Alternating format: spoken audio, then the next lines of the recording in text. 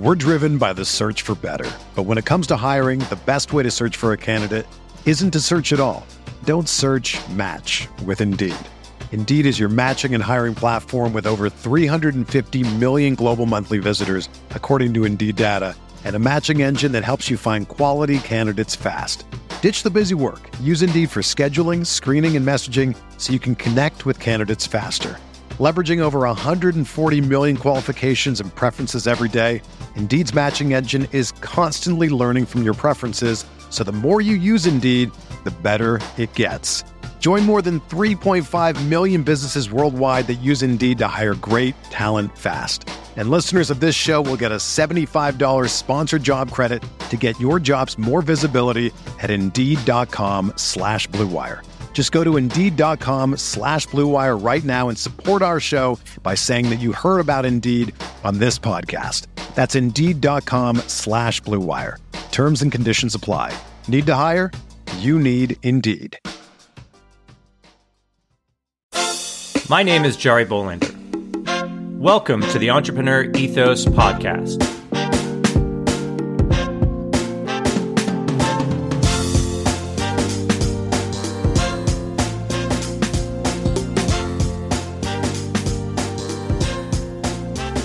On this podcast, we're going to take a deep dive into the traits, values, beliefs, and skills of all sorts of entrepreneurs to learn how to build a more ethical, inclusive, and resilient world. Let's get started. Hello, everyone. As usual, stay tuned to the end of the interview where I'll give you some actionable insights that I learned from my guest. These insights are also in the show notes, and all of the show notes are over at theentrepreneuroethos.com. As always, thanks for listening. Now, on to my guest for today, Jordan Crawford, founder of Blueprint, helping businesses scale by improving their outbound outreach. Jordan didn't really find his thing until 2016, when he started working on helping businesses grow. In this episode, Jordan provides a lot of insights into his strategy and how he uses data. Jordan's approach is to focus on problems, not personas. He uses data about people to identify the problems his clients is trying to solve. For this, he culls data from LinkedIn and looks at people in relevant roles to figure out what the pain points are. He then uses this critical information to help businesses compose outbound messages to target potential customers. Jordan says that there are a lot of great tools that can help businesses, but when it comes down to figuring out what to say to someone and how to say it, something only a living, breathing person can do. Ultimately, Jordan says a business's understanding of the market must match what the customer in the market actually wants. To do this, Jordan recommends getting into discussions with customers to really understand their pain points and what they're trying to do. And this is how he uses data to do that, primarily through job postings. One unique thing about Jordan, as I said, is his data as he looks at the jobs that people are posting, right? This is a clear sign of a problem or pain point that a company wants to solve because they're willing to spend a lot of money to solve it, right? Hiring someone is a lot of money, right? So now let's get better together. Jordan Crawford, welcome to the podcast. Thanks for having me, Jari. I appreciate being here. Yeah, well, thanks for being on the show. We got introduced through a mutual friend, Troy, on LinkedIn. And I literally looked at one of your videos about clay.run, which is this magic tool that I just started using, and it just gush about how cool it is. It's got some quirks. It needs to be optimized for speed, but the premise is really cool. But you didn't even build that. You build go-to-market outbound email systems for B2B companies.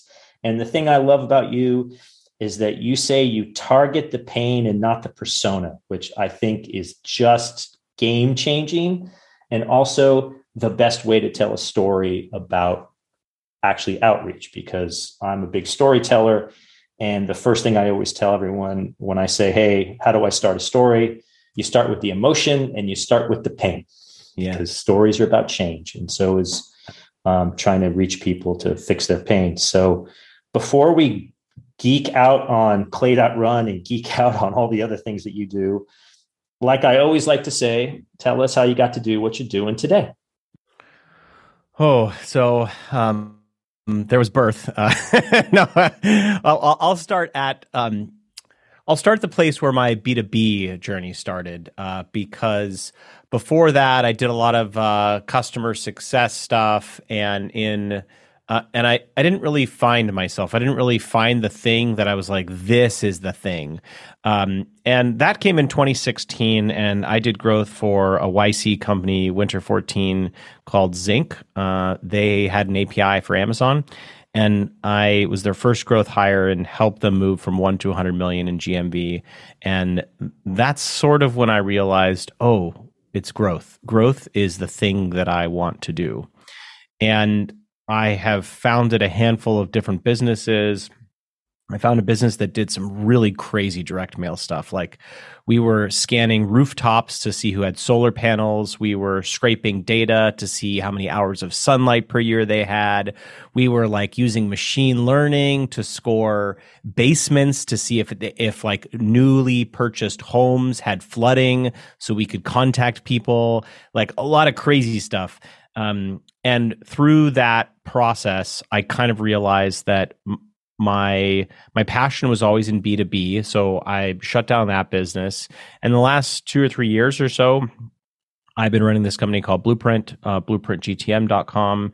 And what we do is we really solve some of the largest problems that outbound teams have today, which are, how do I get data that is specific to my prospects?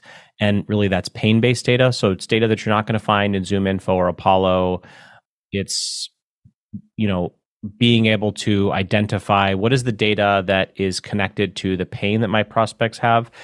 And, you can find that thing in job descriptions. So I've got a lot of really rich data on jobs. You can find that in changes at the company, whether it's like headcount changes. You can find it on their website, how they talk about their culture and their problems. You can find it on LinkedIn, right? People are posting about things. This data is really everywhere.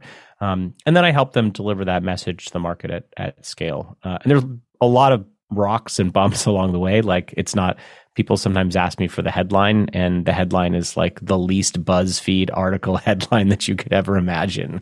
So happy to talk. And I think that's one of the things, which is why I'm grateful that your podcast exists, that people don't talk about, is really all of the cuts along the way and the difficulties in getting here.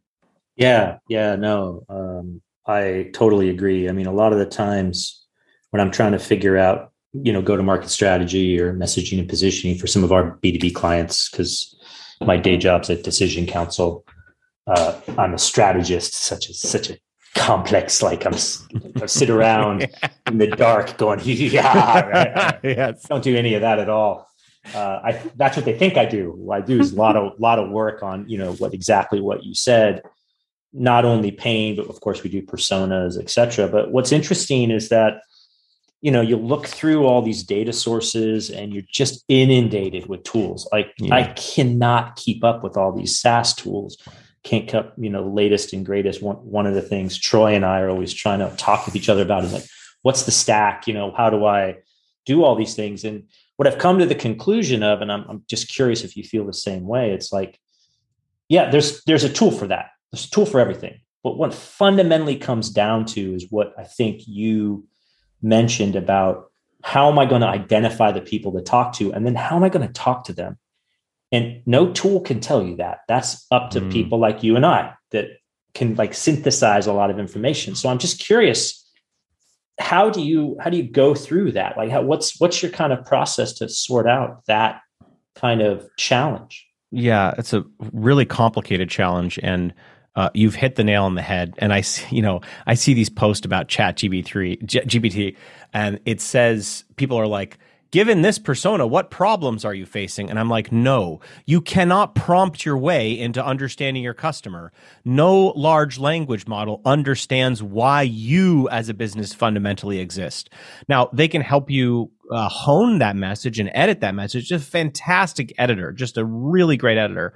But people want to outsource creativity. And so the problem that selling organizations have is generally they're focused on, how can I get a deal right now, as opposed to more important first principle question, which is, what can I say that none of my competitors can? What is unique about me, and what counterintuitive insight do I have about the problem?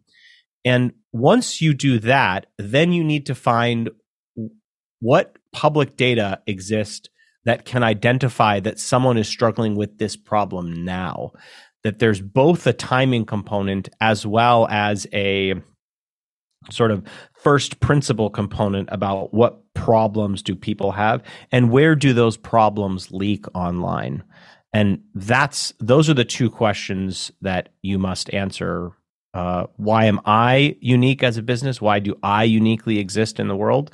And how can I find public data that indicates that a customer is currently trying to solve the problem that I solve in an inefficient way? Yeah, I mean, interesting idea, because in storytelling, there's this thing called surprising yet inevitable ending, where any good story starts off with, oh my God, I wonder what's going to happen. And then all of a sudden someone says, oh, yeah, how come I didn't think of that? Which I think is exactly what you do. I mean, I love the whole idea of you can't prompt your way out of a solution, and that this stuff's a fantastic editor, which I agree on. I was talking to someone today before I got on the phone with you, or the Zoom with you. And we were just talking about how everyone's freaking out about AI, GPT-3. Do I need to, fire my SDRs? Do I need to fire my marketing department? It's just going to create content for me. And I'm all, no, I mean, it's just going to raise the level of the noise. So you mentioned a lot about why am I unique, which I really love, and then public data. Can you talk a little bit more about the public data? I mean, you mentioned all the tools that everyone uses, Apollo and Bombero. I can't even say it. All the tens of that. I mean, there's like 10,000 MarTech tools, right? Yeah. What is this public data, and then how, if you could just talk about it again, what you're comfortable with? Yeah. How do you put it together to sort of the thought process? Yeah, this is a great question, and it's always easier to understand this by examples. So let me actually run you through an example of something I did this weekend for a client. So I have this client that company's called Hirefly, and they are an AI sourcing tool. So they'll help you source candidates for you to book interviews, right? And you can imagine that right now the market is super crowded because everyone stopped hiring. So all these traditional hiring agencies are hitting up the small number of companies that are still hiring. So this is a challenge, and let me walk you through the workflow of something that we built to both identify and also sugar the pill about how to get in front of these folks. So the first thing that we did is, it turns out that some of their current customers are earlier stage companies that don't have any talent folks, right? So they had this unique insight. I said, what about your current customers are the same? And they said, well, they're founders and they don't have any HR talent. It's like, okay, great. So what I did is I pulled every company that has received over $1 million in funding that's relatively, sub 100 people or something. Then I found all of the HR talent folks at those companies, and then I eliminated those companies that had any HR talent, right? So now I have a list of funded companies that have no one in the HR department. Okay, great. But that's not enough, because it doesn't matter if they're not hiring. If they're not hiring, I know that they have a problem. Well, I have two data points here that can be helpful. I'm monitoring jobs. That's what my product does. I can, every day I search tens of thousands of companies and I'm saying, are you hiring today? So I have two data points. The first is, I know how many jobs you have open, and I know how long those jobs have been on the market. I check every day. So now I know you don't have any HR people. You have an open job. Your jobs have been open on the market for a long period of time. But I go a step further because I need to break out of the noise of the traditional recruiting agencies. So what I do is I pulled all the founders of those companies, and to expand this, I probably would go with any senior leadership. And then I used Clay as a tool with a feature that I built with them to identify public posts. So I found any posts in the last 30 days that have mentioned hiring. So, and there's one other trick I do here, which is once I find the post, the company doesn't comment themselves. I have someone else tag the company and say, hey, Jari, you should meet my friend Jordan. Jordan does X. You two might get along. So it feels super organic, right? So that's like an example workflow that I deploy with my clients that not only identifies companies with first principles, but there's multi sort of steps here in the data process so that I can say the same thing to all those people because I know they're in the same bucket. They have a lot of jobs that are on the market, and I can sugar the pill in the way that I approach them. So is this like ABM or ABM sort of? I mean, I hear this buzzword, it's top of mind for me. So yeah, don't. Well, no. I mean, no, yeah. I like how you're worried. I'm going to be like, no, you are wrong. Well, it's the buzzword bingo of the day. I mean, and to be honest, it's just top of mind because I'm working on it with a bunch of clients right now. And I'm trying to figure out and parse the true components of what's ABM, what's segmentation, what's mass. There's this swirl of people say they do that, but they really don't. Like, it's interesting. I just love your take on like the size of the solution space you're going after. I mean, are you going after tens of thousands? It sounds like it sounds like maybe hundreds, not thousands and thousands. Yeah, I mean, the company list started at 10,000 or so, and then we culled it down to 5,000, and then we maybe have a couple of hundreds of posts here. But the thing is that the LTV is so high that that's the point. The point is that you're really trying to score things from sort of an A+ account. And I know they're an A+ account because they match all of the first principles thinking about who their customer is. Let me talk about this notion of ABM, because when people think about ABM, two things usually come to mind. It's intent data and also things like firmographics, like 100 to 200 employees in the United States. Maybe there's even some growth metrics there. And like, let's first tackle the world of intent data. Intent data is a problem because it's a gigantic black box. Intent data is really the B2B Facebook of targeting. It's like, don't trust yourselves, trust us that we can tell you who is in the market. Now, we're not going to tell you if it was an intern searching for your product at sales, but someone in the Salesforce tower typed in your name in G2. And it's like, okay, great. That doesn't tell me what to say to them. And this notion that they're in market, this is just a way to harass people in a less clear way than, it's like you just harass fewer people, I think, with intent data. So that's kind of how I feel about this intent data. It really doesn't tell you who to target or what to say. The firmographic stuff, I think about this in a little bit different way. And let me tell you how I solve the sort of this firmographic problem. One of my customers is the U.S. Chamber of Commerce, and they have this talent pipeline initiative. And it's really designed to help industries that need, that basically have a workforce that, coal mining, et cetera, like a workforce that needs to be reinvigorated, that they need to build holistic talent pipelines from sort of how do you get more people into the field, et cetera. And so the way that we've gone about scoring the market is we've looked at historical jobs data over the past year. We've got terabytes of it. And the way that we're dancing with this data to determine this sort of ABM list is we look at the roles that they target as an indicator about how companies are thinking about the problems. So we found, 50 keywords to identify the sort of 4 key areas that they target inside of talent jobs. Words like promotions, upskill, talent calibration, succession planning, demotions, recruiting initiatives, talent management, workforce planning, turnover management. So we now have a way to rank the companies by the problems that they are struggling with based on the number of keywords that are found in their people jobs. And this gives us an quote unquote ABM list that we can now stratify by, wow, And when I search my database, I find the job with the most number of those keywords. And that gives me this wonderful layer of, I know what companies I should target, and I know the buckets of pain that they are currently struggling with. So I can stratify my market by pain. So, interesting.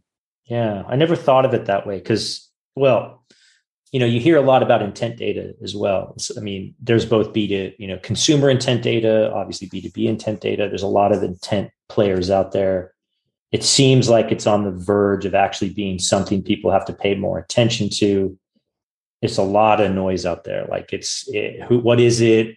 To your point, is it just the intern or this or that? And it just seems like the data architecture on how to do that, how to use that. Well, like anything that I've seen where here's your terabytes of data.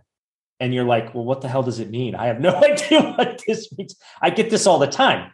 I always have this sort of thought process of if you really want something useful out of it, like some intelligence or wisdom or insight, that's 10,000 data points behind the arrow, right? Like getting you to the point where you can actually make the 3 bullet point presentation to the board. And I don't think a lot of people have the talent, honestly, to synthesize all that. I mean, I used to be an engineer. Like my job was to optimize yields in semiconductor foundries. So like I'm used to lots and lots of data. And then I worked at a biotech company that was doing DNA sequencing, which was every run seemed like it was a terabyte, right?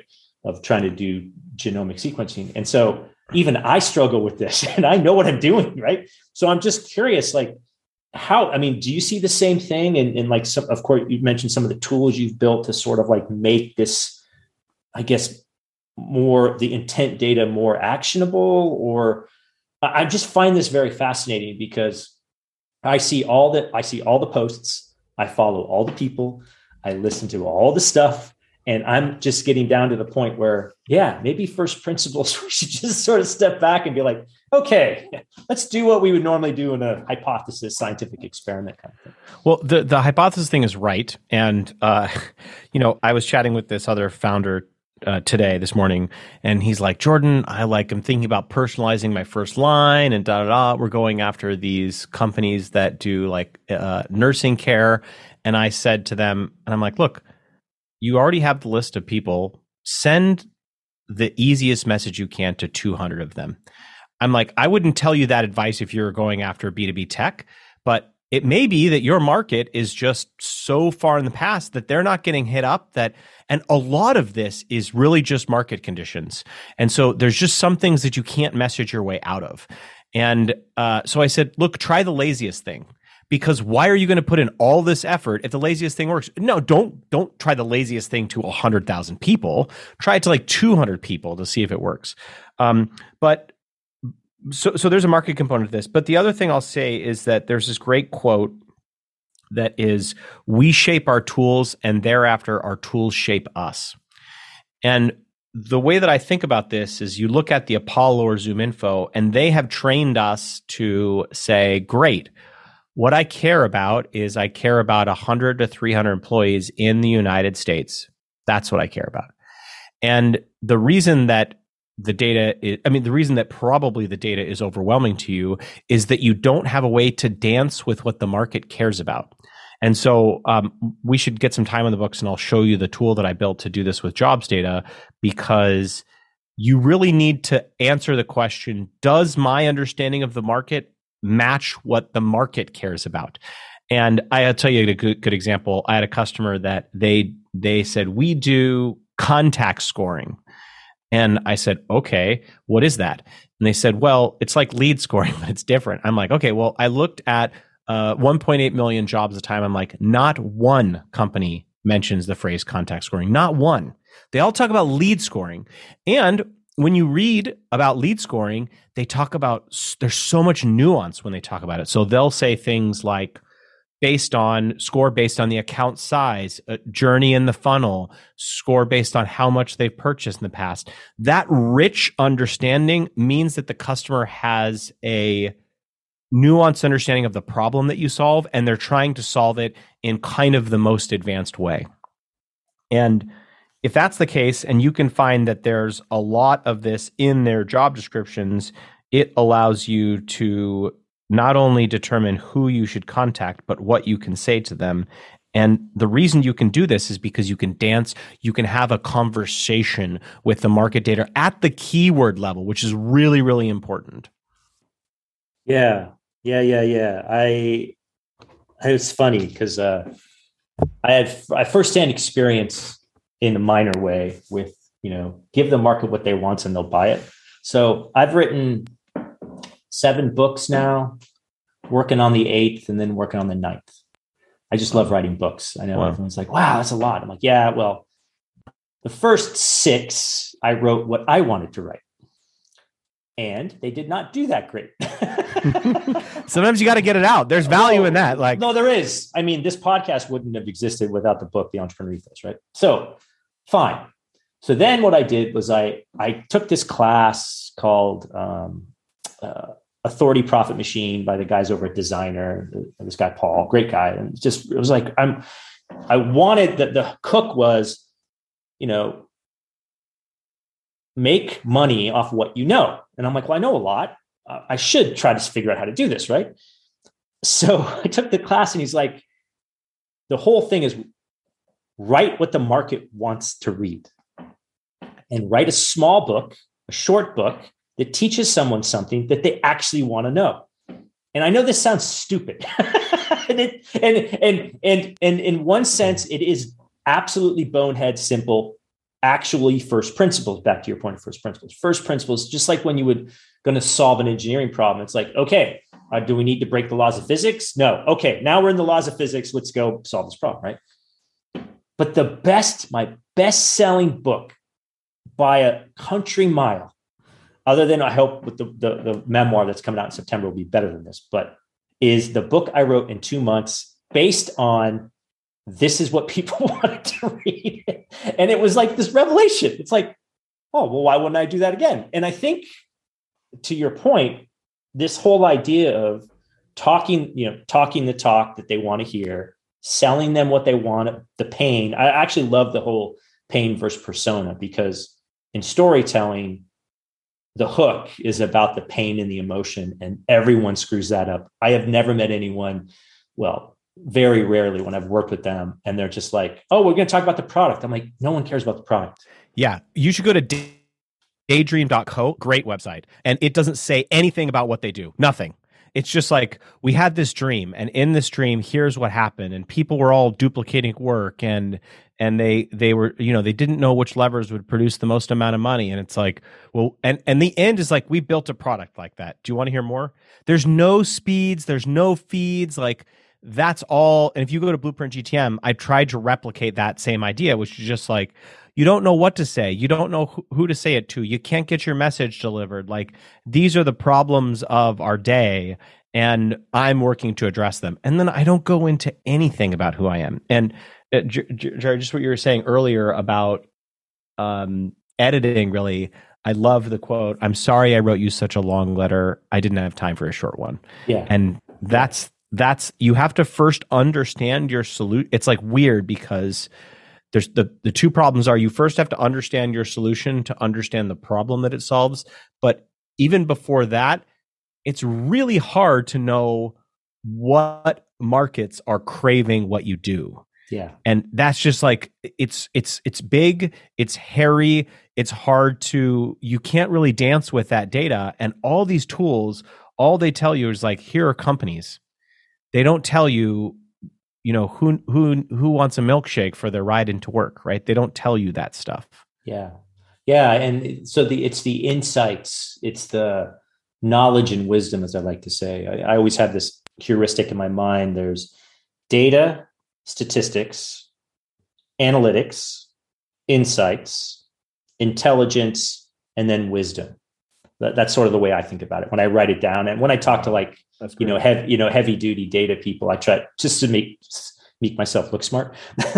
So it worked. Well, thank you. Each point along the way, there's a distilling, right?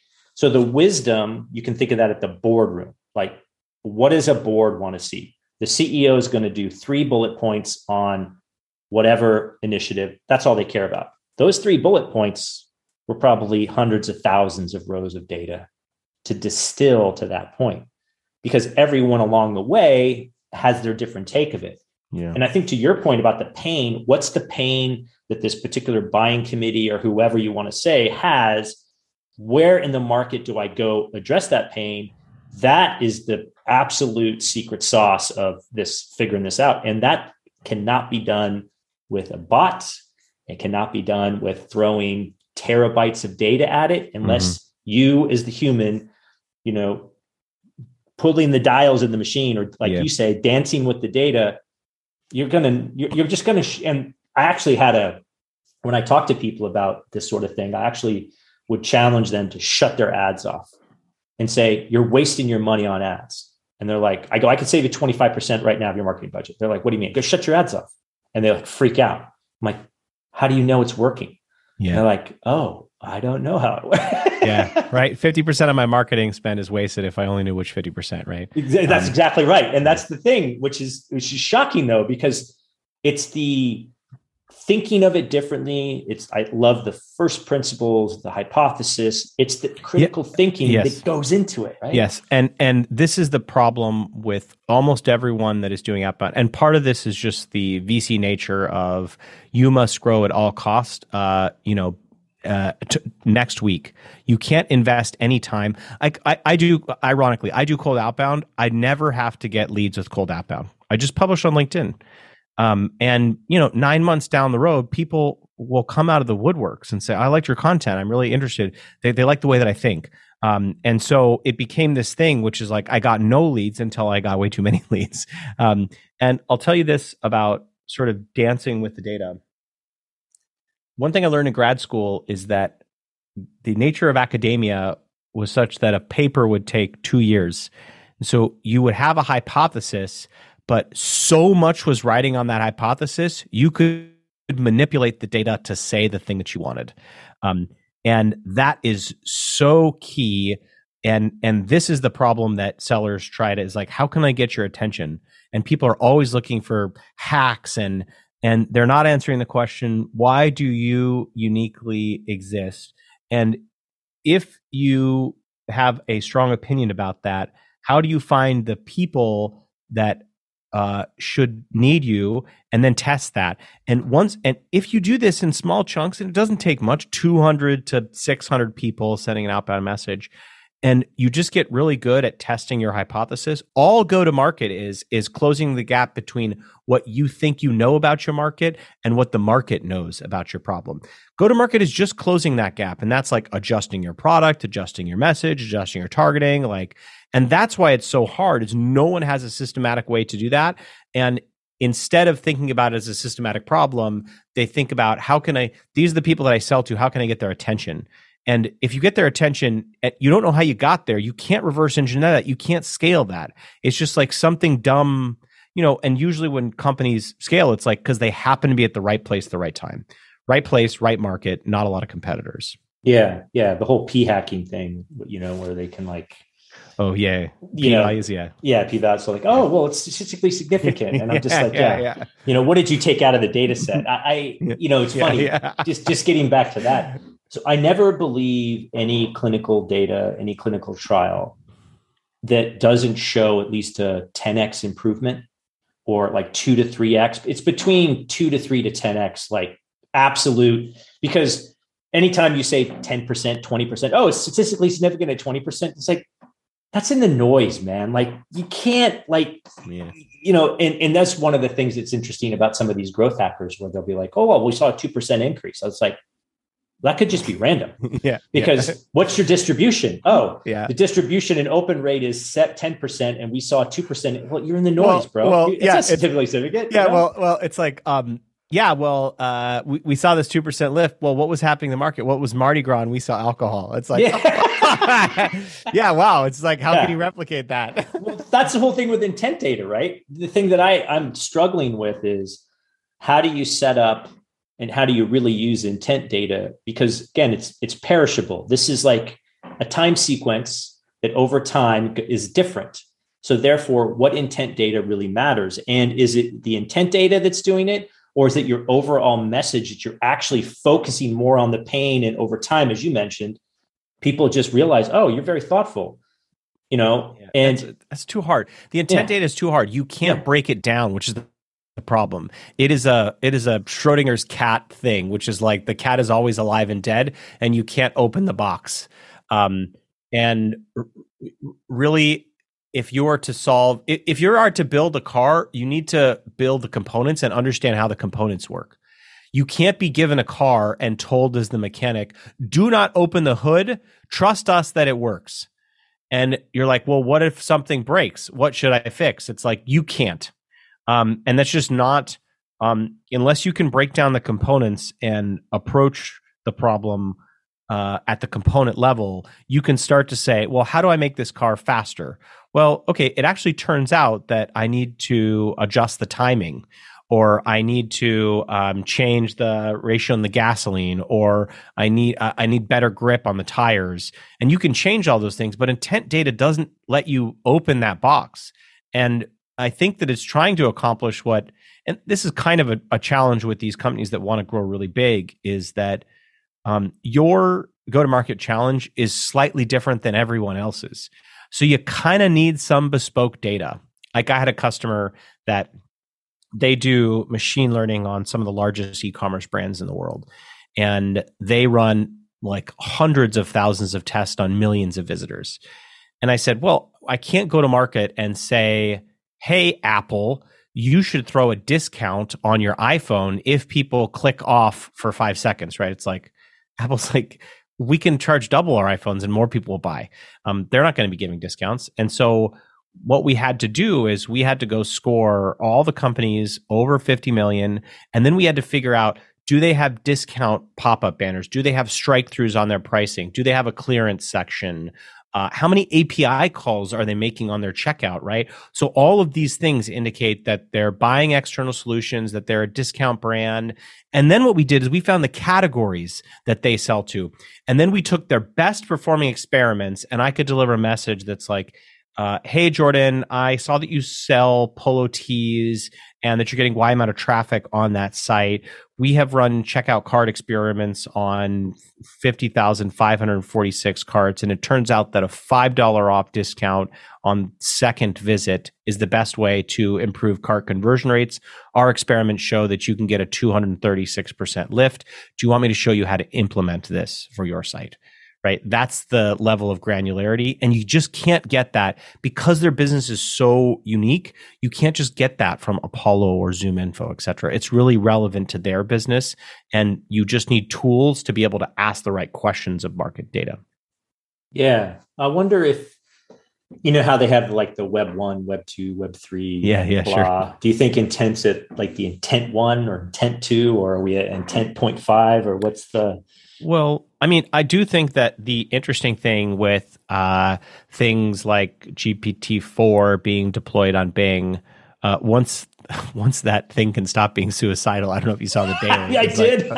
I was like, oh my gosh, it's like, I'm in love with you. And it's like, whoa, all right. Like, let's take a step back.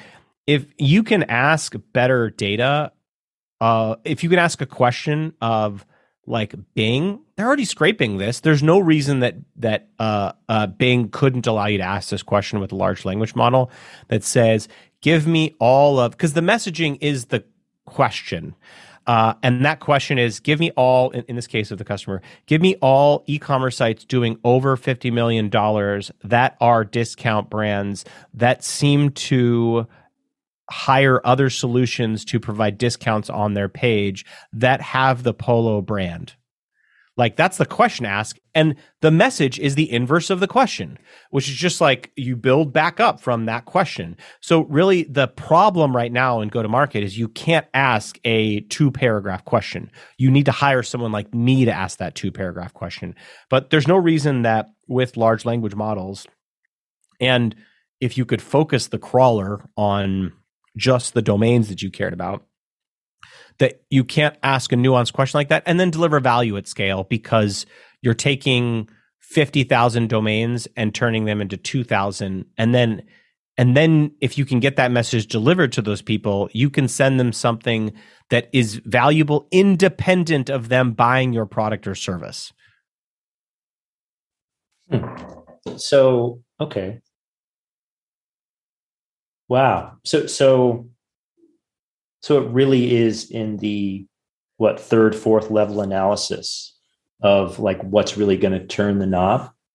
Well, I mean, maybe it's the question of, I mean, the other way that I like to think about this is like, have your founder with the very most context about your problem, whoever that person is now, who has the most context about the unique problem that you solve, who knows the customer best. Maybe that's the head of CS, I don't know.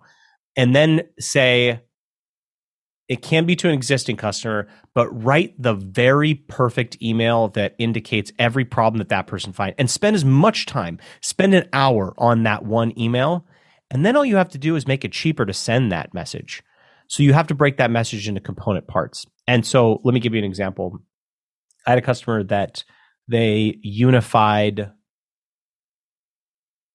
a lot of your support knowledge. And so when an internal person asks a question, what is our return policy? That would come back rock solid. Like, this is the return policy. But it turns out that a chat agent, a phone agent, and an email agent were all using different sources. And so they might all get that information from other places. But the best message that you could send would actually be go and get support from that company. Call them, pull their email, like send an email and write chat. And then take that insight, that each of those three people respond with a different return policy. And then bring that to the head of CS and be like, hey, I don't know if you know this, but Larry, Jerry, and Barry all gave me your support agents. And I don't know why they picked rhyming names. It's not my business. But all those people came back with different answers about your return policy. Like, do you think that this is right? So that's the other way to do it, is have the person with the most context like spend all this time doing manual research about the market and write the perfect email, and then hire outsourcers, hire data people to reverse engineer to sending that thing at scale. So that's actually a really good way to put it. So let me just read that back to you. Yeah. So, okay. So person that knows the most about the pain that you solve finds a customer or figures out the customer, writes the ideal, like, this is it. And maybe even ask the customer, hey, is this it? And they're like, yeah, this is the best thing since sliced bread. Then you take that, reverse engineer components of it to find other folks that would match that. So sort of is this the opposite of an ideal customer profile, or is it the ideal pain profile? I mean, I find this really fascinating because I'm a big fan of solving pain. I think that's the only reason why people buy things. This seems like a very good exercise to do, even in conjunction with, people talk about the ideal customer profile, et cetera, et cetera. I'm just curious. Well, I think that the ideal customer profile is an attempt to extract structured knowledge out of the head of the person that has the most nuanced understanding of the problem that you solve.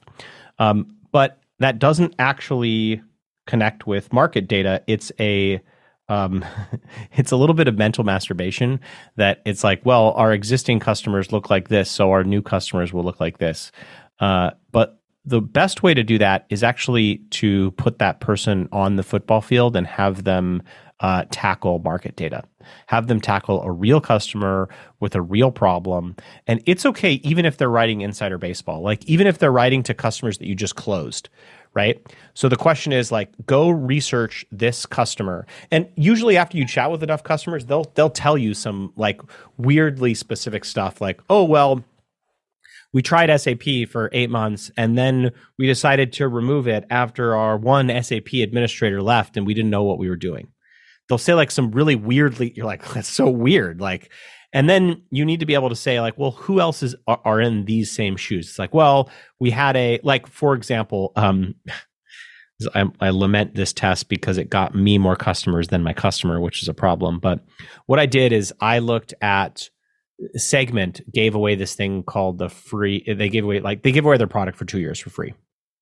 And I was working with a competitor of Segment's, and I said, all right, well, what are the conditions that Segment would give away their product? Well, it has to be a startup that raised less than $5 million at the time that they installed it. So I looked at all the install dates, and then I forecasted backwards in time and said, okay, well, who's installed 18 months ago that had these conditions, that had raised X amount of capital that time?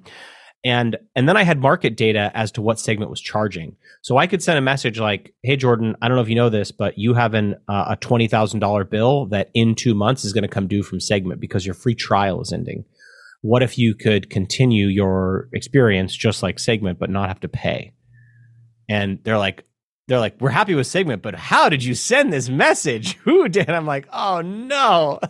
So I got more leads for that than my customer, but that's the type of and in this case, all I was doing was saying get more freeness, which was not a terribly compelling message, but that type of thought process is the right way to do this.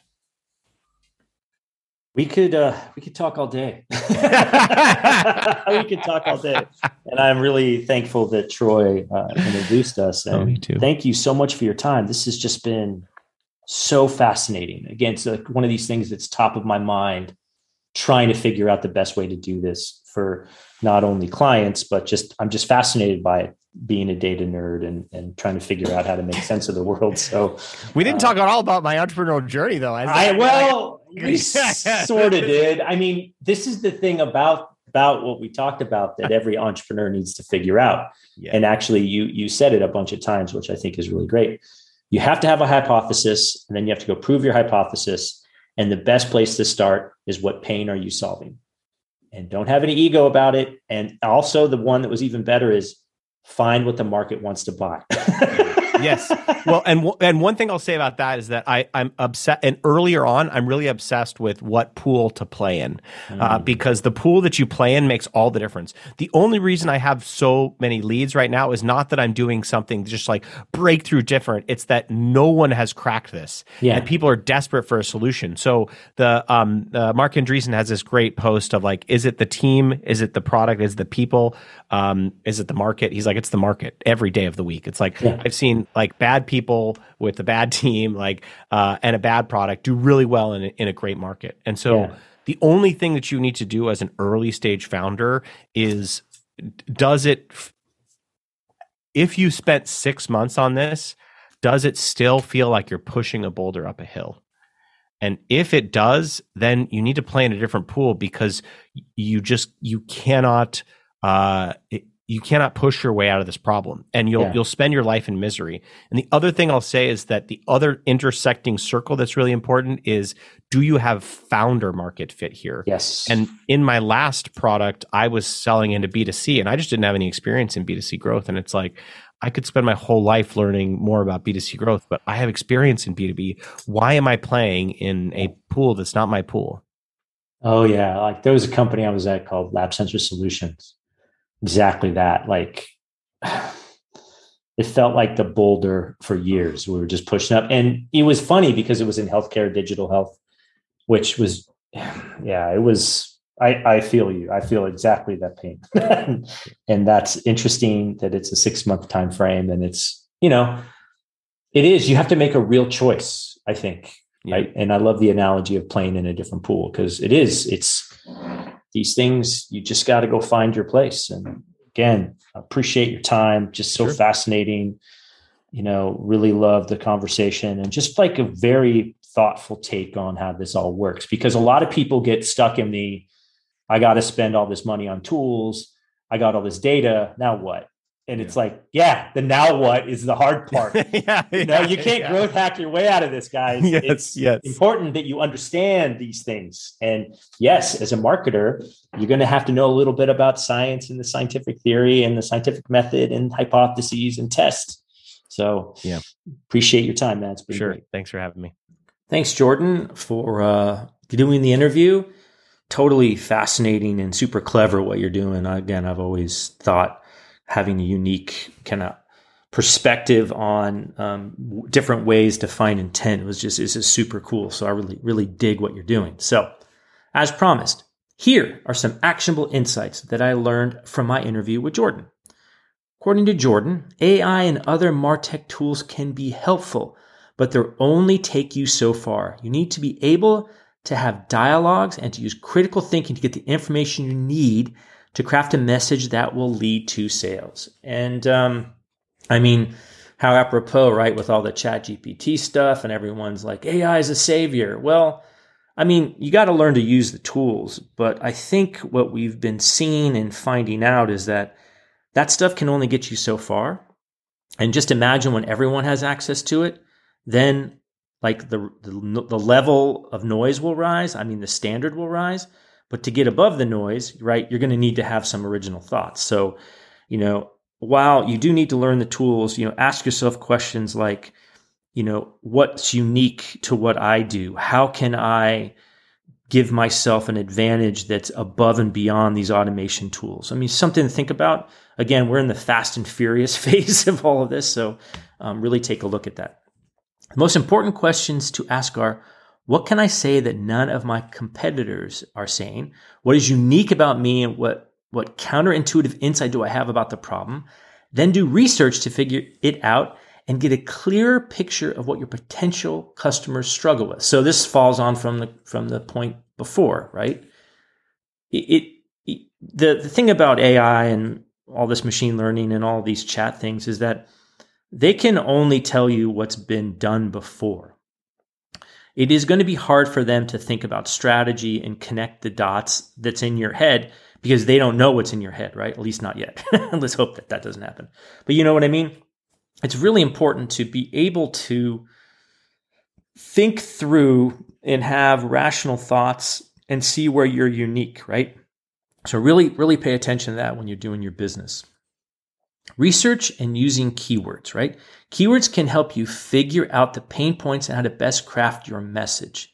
Potential customers are looking to solve pain points, and the faster you understand the pain, the easier it will be to get them to talk to you. So this is, I think, the most important thing about intent data and data related to all sorts of, tools and, hey, they're ready to go. And this is a marketing qualified lead and, trying to figure out this real challenge. Because again, this is a real challenge. How do you know when someone's in market ready to buy, right?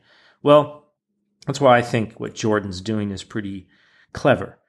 If they are looking for a job or posting a job for a person to do that, clearly that's a problem for them. What are some of the other things that you can think about? What are some of the other intent signals? And there's lots of intent tools and there's lots of ways that people do this, but obviously if everyone has access to that, that's just going to raise the standard for which to jump to something, right? Like, how are you going to know and get above the noise? So think about that and see how that goes. So there you have it, the actionable insights I learned from my interview with Jordan. Thanks for listening, and we'll see you next time. Thanks for listening to the Entrepreneur Ethos podcast. I hope you enjoyed this episode as much as I did creating it. My hope is that you learned something that can make you a little bit better.